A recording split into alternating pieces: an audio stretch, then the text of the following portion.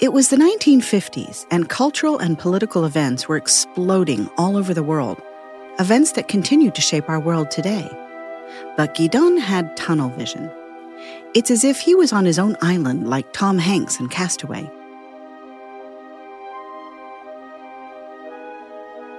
These are the true adventures of Gidon Lev, Episode 7, The New Jew.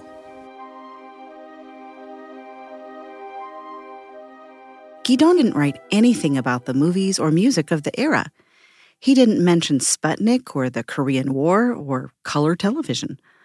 Oddly, for a person so immersed in the ideas of socialism, Gidon made no mention of Fidel Castro, J. Edgar Hoover, or the execution of the Rosenbergs, although he did mention McCarthyism obliquely.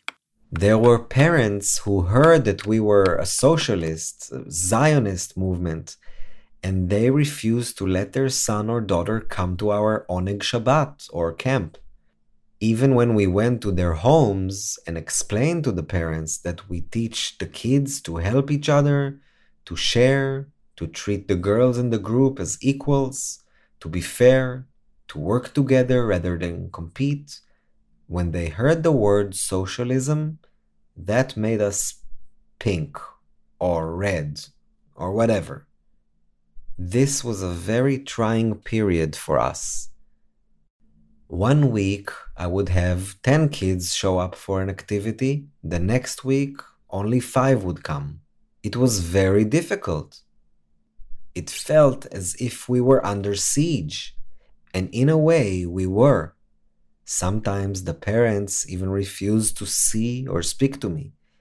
An atmosphere of fear prevailed. This was a difficult time. Strange. 10 years went by. Gidon had started school, dropped out of school, moved out of the house, and worked at odd jobs. He hiked, he camped, he sang and danced, and he wholeheartedly embraced the ideology of socialist Zionism. He spent a year in Chicago helping to rebuild the youth group community, which had slowly petered out. He spent a year on a kibbutz in upstate New Jersey. He attended a 4-month-long animal husbandry course at Rutgers University. He was very busy, it seemed to me, doing everything but having any kind of personal life. No, but seriously, I don't get it, I told Gidon, continuing a discussion we'd been having for several days. All you wrote about during your time in Canada was Hashomer Hatzair. What about sex, drugs, and rock and roll? Gidon looked at me blankly. I was thinking in American cultural terms again. It was the early 1950s. What about James Dean or Elvis? What about Teenage Rebellion? I peppered Gidon with questions. Didn't you have friends who weren't in Hashomer Hatzair? What about in school? No. Why? I mean, he got candy after school, right? Was it because what he had seen was so terrible that he grew up too fast? Was he shy? Did he see the other students as silly or naive? No. I was thoroughly confused. Why didn't Gidon write anything of a personal nature about the decade between arriving in Toronto and his immigration to Israel in 1959? He wrote pages and pages about the activities and doctrine of Hashomer Hatzair, about the folk dancing, about camping, about training farms and animal husbandry. But honestly, didn't he have a girlfriend? Gidon gave me a leather notebook, a kind of album of memories from the period. In it, I was able to find some clues. On a piece of paper written in English in tiny writing with a fountain pen is a poem titled Prophet Peter. It's a hilarious ode to Gidon. His mission was upon the earth to make God's children neater. And so, happy birthday, Gidon, dear, and courage in your fight. Believe me, though we all are slobs, at least we know. You're right. Gidon's friend referred to him by both his birth name, Peter, and his new name, Gidon. He didn't remember exactly when, but it was at some point during his time in Canada that Gidon changed his name from the most decidedly un-Jewish Peter, given to him by his secular family, who identified with their surrounding Czech culture, to Gidon, a name from the Hebrew Bible. This name-changing thing was common practice in Israel in the aftermath of the Holocaust and in the early stages of building a new country. It helped to create a new, distinctly Jewish Israeli identity. David Ben-Gurion, for example, was formerly David Grun. Golda Meyerson became Golda Meir. In Gidon's scrapbook, there were postcards that Gidon sent his mother and obtained after her death from his counselor training experiences for Hashomer Hatzair in Chicago and in Liberty, New York. There was a short note from Mrs. Beckham, his teacher at Grace Street Public School, dated 1950, in which she wished him luck at the end of the school year.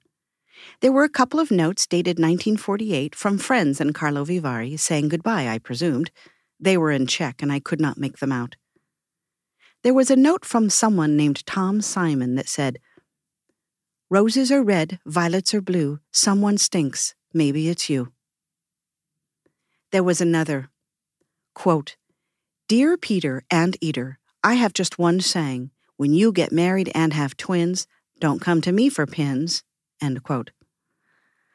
Among the papers was a memorial pamphlet about another young member of Hashomer Hatzair, Yoel, who died unexpectedly in 1955 at the age of 18.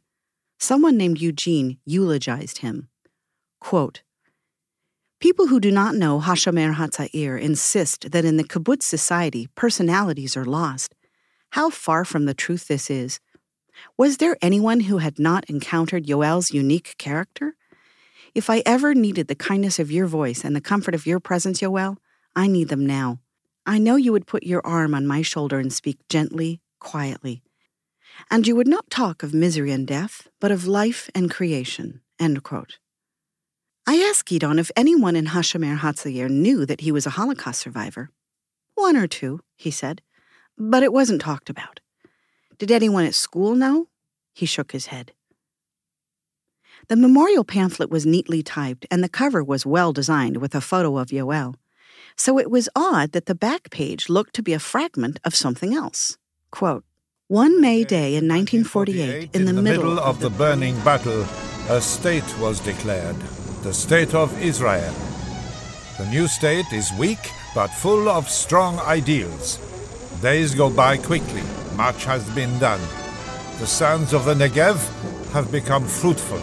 The swamps of the Galil have been drained, but the awakening of the land is still coming.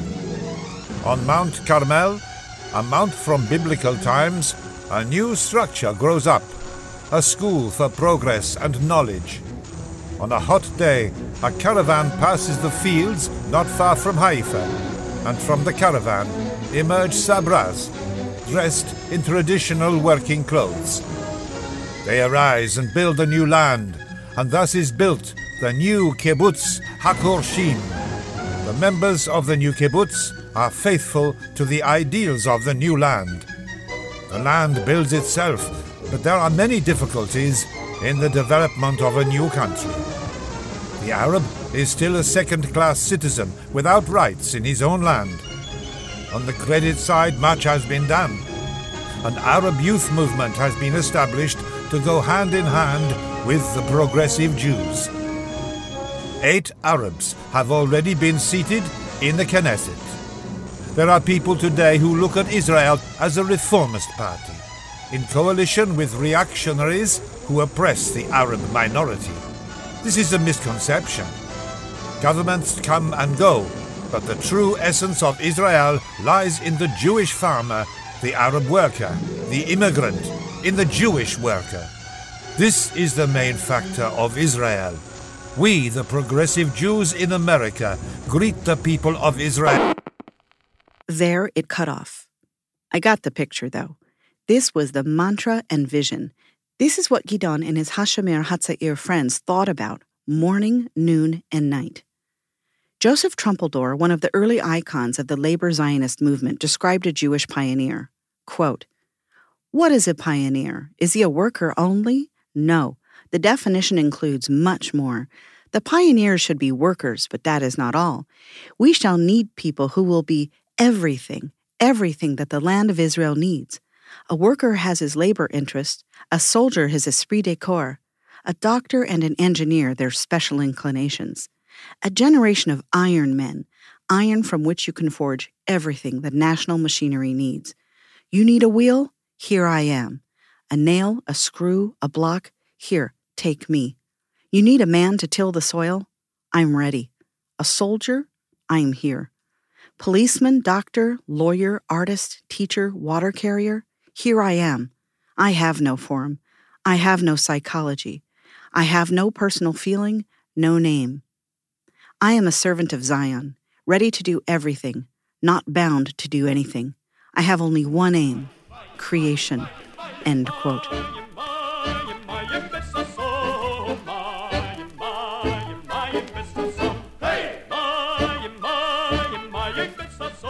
Was Gidon only a nail, a screw, or a block? Or was he a true believer to the extent that he didn't have much of a personal life outside of HaShomer HaTzair? Gidon had been thoroughly indoctrinated. He recognized that now, and he was painfully aware of other opportunities that he missed along the way. I went during the summer months to HaShomer HaTzair camp, where for 3 or 4 weeks we would live together as a group, developing a longing for Israel and communal living. That dream was not something I was prepared to give up. My working as an apprentice to be a motor mechanic demanded 5 full years of apprenticeship, including all the summer months, and without that, there was no chance to qualify and get a license. I had to give it up. I also started ballet dancing and loved it, but once again, I had to choose ballet or HaShomer HaTzair. I also dreamed of learning tap dancing. Not having the cash for shoes or lessons, I took some old shoes of mine and nailed some metal tabs onto them. But who would teach me? I loved Fred Astaire and Gene Kelly, so I just tried on my own. Daisies, long green pastures, j'ai ma chérie, who could ask for anything more? Old man trouble, I don't mind him. Still got it.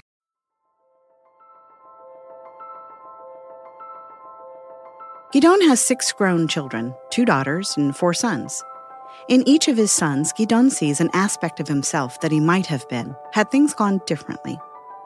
One son with a PhD in neurobiology, Gidon sees as the intellectual, more sophisticated self he might have been had he studied at university. In another son, Gidon sees the confident, athletic, outgoing person he might have been had he been taller and more handsome. In another, he sees the dancer, choreographer, and artist that he had in his soul, but didn't have the chance to nourish. In the other, his eldest, he sees a wise, playful, grounded father. Of Gidon's 2 daughters, one is a reassuring yoga teacher and therapist, and the other an assertive, expressive architect. These are all aspects of Gidon that would have, should have, could have been, as Gidon puts it.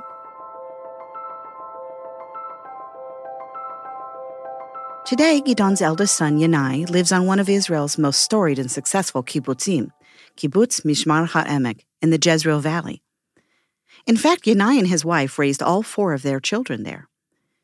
Mishmar HaEmek boasts a large, newly renovated dining hall, a beautiful pool and recreation center, an auditorium, and about 1,250 residents. It is one of the few kibbutzim in Israel that has not yet been privatized. It's the real deal, in other words. For years, the work of Mishmar HaEmek was agricultural. Now they produce the future, plastics. 6 Knesset members have hailed from Mishmar HaEmek, although in Israel, just about every kibbutz, regardless of whether it ultimately lasted, is storied and boasts influential alumni. Ask almost any Israeli, and chances are that they have or have had family members connected to a kibbutz at some time, in some way. Kibbutz, the very concept, is the ideological center of the many-spoked wheels of Zionism. I'm embarrassed to admit that until I lived in Israel, I'd always imagined the kibbutz as a kind of hippie Israeli commune where Jewish kids in the 70s and 80s went to get in touch with their roots by learning folk dances and picking fruit. Not exactly.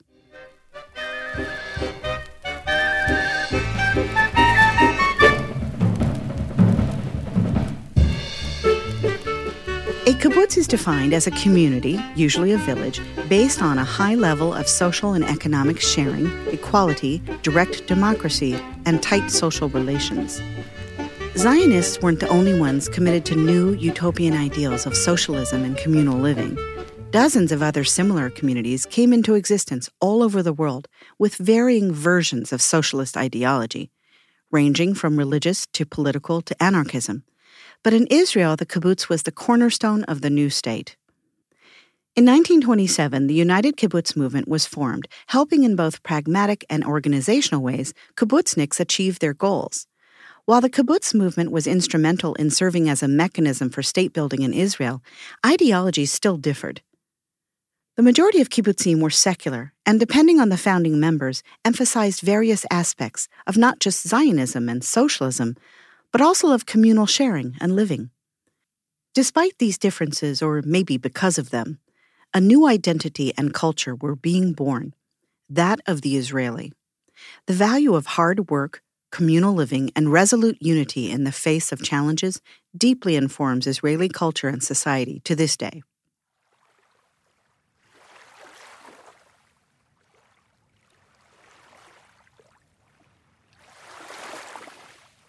The first kibbutz in Israel, Degania, was founded in 1909 near the southern end of Lake Kinneret, also known as the Sea of Galilee. The land was purchased with the help of the Jewish National Fund, and the first kibbutzniks were mainly from Eastern Europe. These were to be the new Jews, hale, hardy, strong, agrarian. Kibbutzniks would go back to their roots, to their connection to the land. They would upend what Zionist Ber Borokov called the class pyramid, created when restrictions against Jews from owning land in Europe left a paucity of Jews with the skills of workers and farmers needed to build a new country, the base of the pyramid.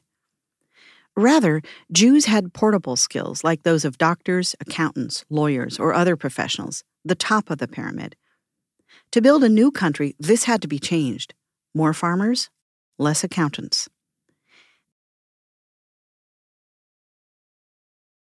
There was a painfully steep learning curve for the early kibbutzniks.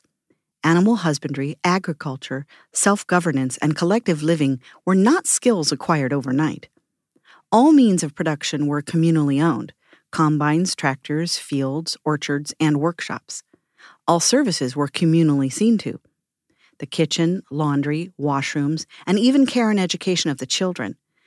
One of the most controversial aspects of kibbutz life was the children's house, where the children slept at night and where they were watched over and educated by other kibbutz members during the day, so that the kibbutz could be as productive as possible for both genders. The children spent time with their parents in the afternoon and evening, having dinner and playing games for 2 or 3 hours before retiring back to the children's house. Kibbutz children lived in this way from birth onward. This continued through the 1970s when kibbutzniks began to shift away from this level of collective living and wanted to have their children sleeping at home with them. In 1957, Gidon spent a year in Hightstown, New Jersey, where Hashomer Hatzair had the only training farm in North America. The aim was to send the graduates to a kibbutz in northern Israel called Kibbutz Hazorea. It had been founded about 20 years earlier in 1936 and was struggling, and it needed an influx of young, trained, committed kibbutzniks. It was time to put into practice all the ideas Gidon had studied for so long. We owned and ran a commercially viable farm in Hightstown.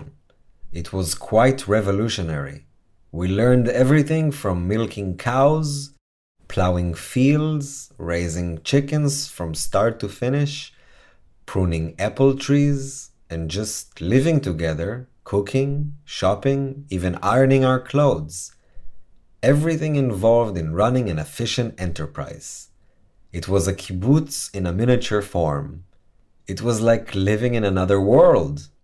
We were short on manpower, refusing to hire pickers for ideological reasons. So every weekend, groups from our nearby branches in New York helped pick the apples in the orchards. After the apple picking season concluded, I was assigned to the refet, the cow barn. This was a world that I knew very little about. I took out some books from our library and started to learn. Besides the practical part of working in the barn and learning everything, from milking the cows, feeding the calves, and even helping the cows at calving time. I loved it, though it was very hard work. By the end of the year, we were all looking forward to starting our new lives on kibbutz in Israel. We packed, we went for medical checkups, saw the dentist, and visited friends and family. In November of 1959, I got on the boat, the SS Tzion, an Israeli vessel of the Tzim Line, and sailed to the Promised Land. My mother and even Yus, my stepfather, and my cousin John and family came to the port to see me off. It was really very moving, especially for me. Once more, I was passing the Statue of Liberty, this time on an Israeli ship and sailing eastward, 11 years after I had landed on these very shores. The true adventures of Gidon Lev were only just getting off the ground.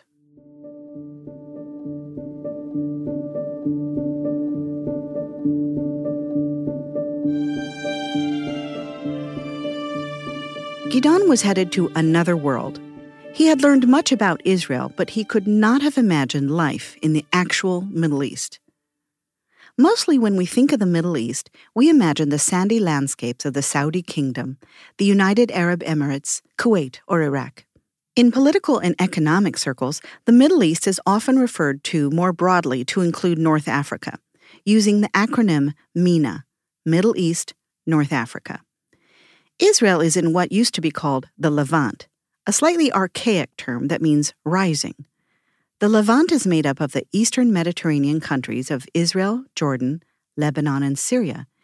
And here there are some seriously deep roots and history in almost every epoch. The Stone, Bronze, and Iron Ages, and the Roman, Byzantine, early Muslim, Crusader, Mamluk, and Ottoman periods. Then came the British Mandate and Israel's War of Independence in 1948. But Gidon was not thinking in terms of epics. He was thinking in terms of the excitement of starting a new life. The ship, the SS Tzion, was packed with immigrants to Israel mostly, but not only. We were young, energetic, enthusiastic youth. We danced, we sang, we discussed everything and anything from free love to equality to utopia to socialism versus democracy. It was sort of free for all. This was the brave new world. We were going to, as the saying goes, to build and be rebuilt. It was the voyage of our lifetime. After a brief stop in Naples, we got off the boat for a few hours, and a few prostitutes tried to proposition us guys, with not much luck. Not much luck? I asked Gidon with a slightly embarrassed laugh. I wasn't sure I wanted him to expand on this. We were scared of them, honestly. I imagined this group of nerdy, soon-to-be kibbutzniks fresh off the boat with dreams of helping to build a new country, faced with several Sophia Loren lookalikes down on the docks trying to hustle some business. What did they say? Oh, come here. We'll do this, and we'll show you that. The ship that Gidon and his friends sailed on, the SS Zion, was built in Germany in 1956 and given to Israel as part of reparations paid by West Germany to Israel. Negotiations for reparations from Germany to compensate for Jewish material losses totaled about $1.5 billion in 1952, which is something like $14 billion today.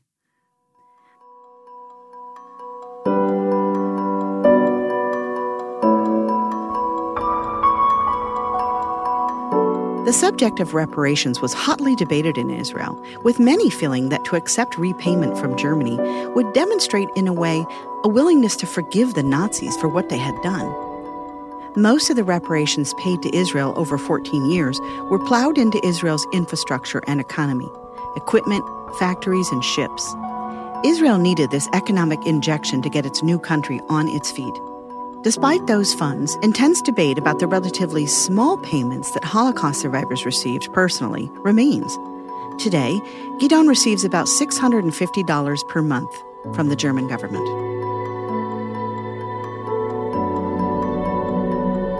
In Israel, the three largest cities are Jerusalem, Tel Aviv, and Haifa, the latter of which is a major port in the north.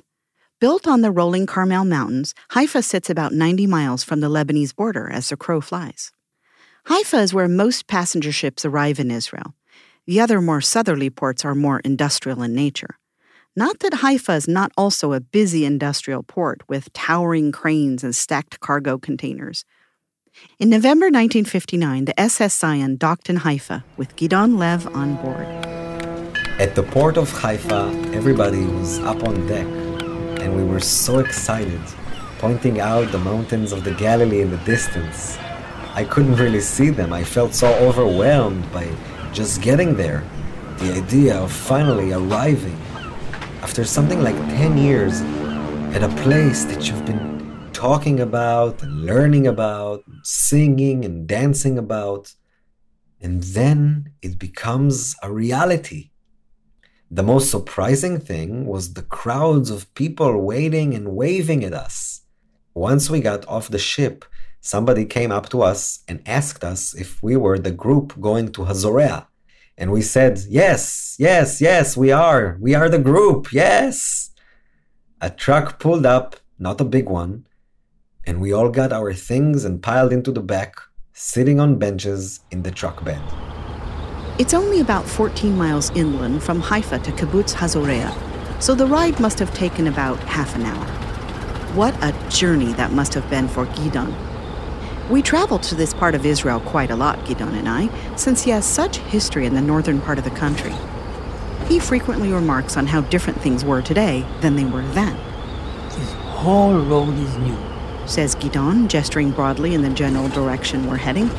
It was nothing like this when I first arrived.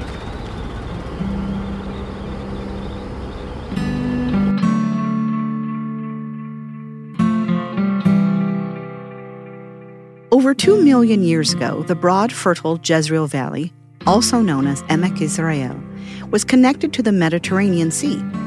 That is, until the Jordan Rift rose, closing the channel. The lowest point of the Jordan Rift Valley is the famous and slowly disappearing Dead Sea. As the word rift might suggest, two tectonic plates rub against each other here. The Golan Heights and all of Jordan are part of the Arabian Plate, while the Galilee, West Bank, Coastal Plain, and the Negev, along with the Sinai Peninsula, are on the African Plate. Eons ago, there was a massive earthquake in this region, and there will be again. This is convenient, perhaps, because Armageddon, or as we say in Hebrew, Har Megiddo, is located in the Jezreel Valley. Armageddon is the translated, differently pronounced version of the original name. Har means mountain. Megiddo is the name of the place itself, which is a rather amazing tell, which is something that looks like a hill but is really several layers of civilization built on top of one another over thousands of years. In 1457, before the Common Era, the army of Pharaoh Thutmose III and their thunderous chariots fought the Battle of Megiddo against a coalition of Canaanite vassal states in this now peaceful agricultural valley. It's hard to imagine such a chaotic scene in what looks very much to me like the Sacramento Valley in California. There are usually several archaeological digs happening all over the Jezreel Valley at any point in time. All over the country, I should say. You cannot walk 10 feet without tripping over a Canaanite jug. Or so it seems to me, not that I've ever found anything. In the biblical era, the Jezreel Valley was the lands of the Hebrew tribes of Manasseh, Zebulun, and Issachar. In fact, it is in this valley that the biblical story of Gideon played out. In this story, Gideon is a typical biblical hero of the time, an unwitting man who receives a message from an angel of the Lord, who reportedly said, "The Lord is with you, you mighty man of valor." After asking the angel to prove that God said this, the angel demonstrates so by having fire shoot out of a rock and then by wetting and drying a fleece. Gideon takes up the task set before him to destroy a pagan shrine to Baal and destroy a Midianite village. I like this story of the biblical Gideon. There was something about Gidon that reminded me of him, but maybe even more so of Don Quixote, merry, a bit kooky, with great intentions, always headed toward adventure and sometimes tilting toward windmills. In November 1959, bouncing along in the back of a truck, 24-year-old Gidon was headed toward a challenging new adventure and the beginnings of a whole new life. I remember the intense feeling as we drove into the Jezreel Valley, which for years had been just a huge swamp and was now one of the most fertile valleys in the land of Israel, a sort of breadbasket for the entire country, providing fruits, vegetables, wheat, cotton, sunflower seeds, and the famous melons. It was a wide valley with mountains on the right and fields and the hills on the left, and the Tel right in front of us. We didn't know what a Tel was yet. We found out only afterward. When we arrived at the entrance to the kibbutz, it felt like a dream come true. Gidon was part of the second attempt to revive Kibbutz Hazorea, with an influx of trained, motivated, excited new kibbutzniks. The first group a year earlier hadn't worked out so well. We were to boost the population at Hazorea and help to diversify the social and cultural fabric there. The founding members were from a German youth movement known as Volksleute and the Blauenweiss, rather than the much larger Hashomer HaTzair movement. Most of the founding members were academics, some with degrees, and almost all with at least some university education. They truly knew very little about agriculture and manual labor, so that their first years in Israel and establishing a kibbutz were tough. It is almost a miracle that they managed to do it. When we arrived, we were on the whole warmly received, though with some skepticism, mainly because the group that had come from America the previous year turned out to be a very difficult lot. Some of the people in that first group were problematic individuals. It took us, the new arrivals, a while to change the mostly negative attitudes of the kibbutz members towards us, something that was not so easy to do. One of my favorite photos of Gidon was taken only months after he had arrived in Israel. He's on a tractor and he looks back toward the camera, confident, smiling. The sun shines on his face, his sleeves are rolled up, and he seems like the king of the world.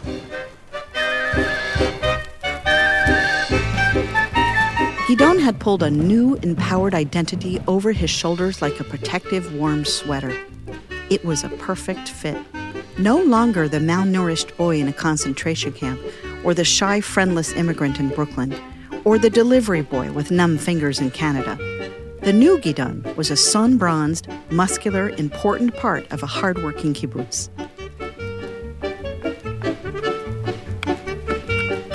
At first, I worked with the grain elevators. I learned not only the various grain mixtures to prepare for the cows, calves, chickens, pigs, and sheep, but also how to calculate the nutritional value of these mixtures and where and how to deliver them. I learned to drive a tractor with a grain delivery bin, to back it up carefully, add exactly the right amount to each grain bin, and how to unload and stack hundreds of sacks of grains into sometimes 20-foot-high stacks so that they would not come crashing down on our heads. It was hard work, but I liked it. I also loved the Purim celebration. It was an almost all-night festival that involved the entire kibbutz. Weeks before the date, groups formed themselves, such as the orchard workers, the kitchen staff, the laundry group, the cowshed workers, and many more, each performing a skit based on the theme chosen that year, with music, costumes, and lighting. The productions were creative, funny, and entertaining. Of course, there was a lot of food and drinks as well. That did make us feel really happy and good. But life was not perfect, I did feel quite lonely at times. Gidon admitted. Being alone on the kibbutz, friendship and companionship were not that easily found. I remember being given a lift, a sort of large wooden box used as a cargo container for shipping, with a roof on it, standing on 6 cinder blocks on a hill overlooking the Jezreel Valley. It was a fantastic view, but also very lonely. At night, little mice would come to visit me, And at times lizards too were my companions.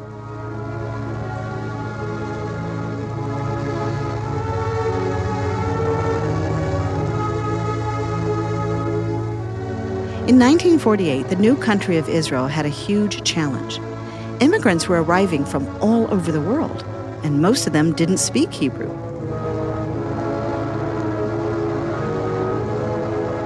Hebrew had been, heretofore, mainly the language of religious study, of liturgy, and of the Bible. It was a sacred language, and not one that most Jews spoke in the modern age. Instead, Yiddish, a delightful and mysterious combination of several languages, most notably Hebrew and German, was the most common language spoken among Jews living in the diaspora, i.e., Jews living outside of the region, which was the vast majority at that time. When the new state of Israel was founded, the question was what the official language would be, Yiddish or Hebrew.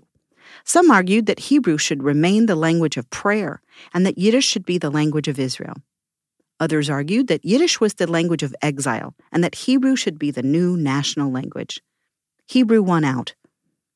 The question then became one of what to do with all the immigrants who couldn't use the newly revived ancient language of the Jews.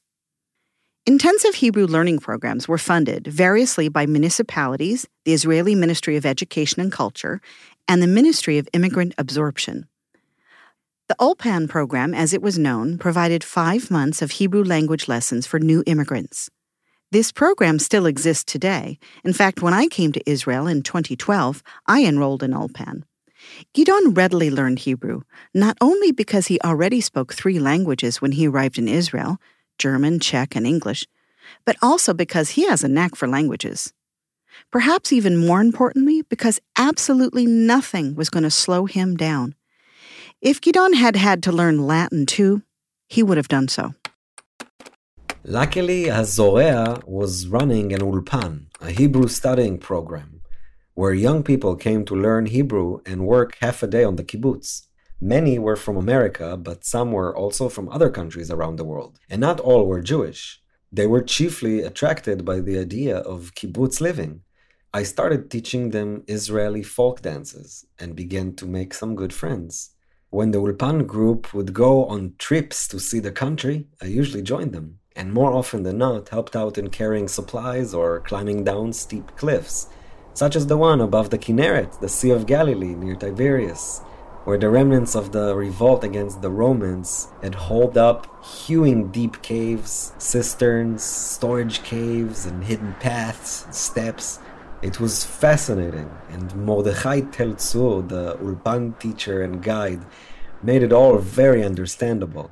This particular trip was really special, not only because of the difficulty of the climb itself, but we ended up on the shores of the lake and had a wonderful swim and picnic. I love these trips, not only because of the friendships I made, but because I learned so much about this country of ours. Gidon was absorbing more than the geography, history, and culture of kibbutz life. He was adopting the spirit of the new Jew and the zeitgeist of the new Israel. To most Zionists at the time, religion had failed the Jews. Where was God during the Holocaust, they asked. A new attitude was needed, a spirit of nationalism, pride, cultural identity, and strength. The state, Chaim Weizmann, the first president of Israel, said in 1947, will not be given to the Jewish people on a silver platter.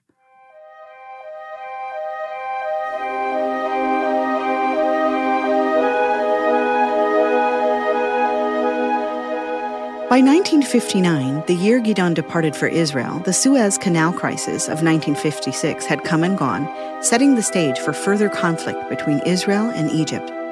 David Ben-Gurion was the prime minister of the country. 4 Russian-made Egyptian MiG-17 jets entered Israeli airspace only to be driven away. And Israel marked its first ever official Holocaust Remembrance Day. If Gidon was nervous about any of these events or about what might occur in coming years, he hadn't written about it. If you've enjoyed this episode, subscribe and follow for more. And don't forget to leave a review. If you'd like to read The True Adventures, it is available everywhere you buy books online. To learn more about Gidon Lev, go to www.thetrueadventures.com and be sure to follow Gidon on social media. Thanks to our sound designers Andrew Mock and Victoria Sampson. Music composed by Nigel Groom and Adi Goldstein. Toda Rabba Eliran for being the voice of young Gidon. And a very special thanks to Philip Herdwood.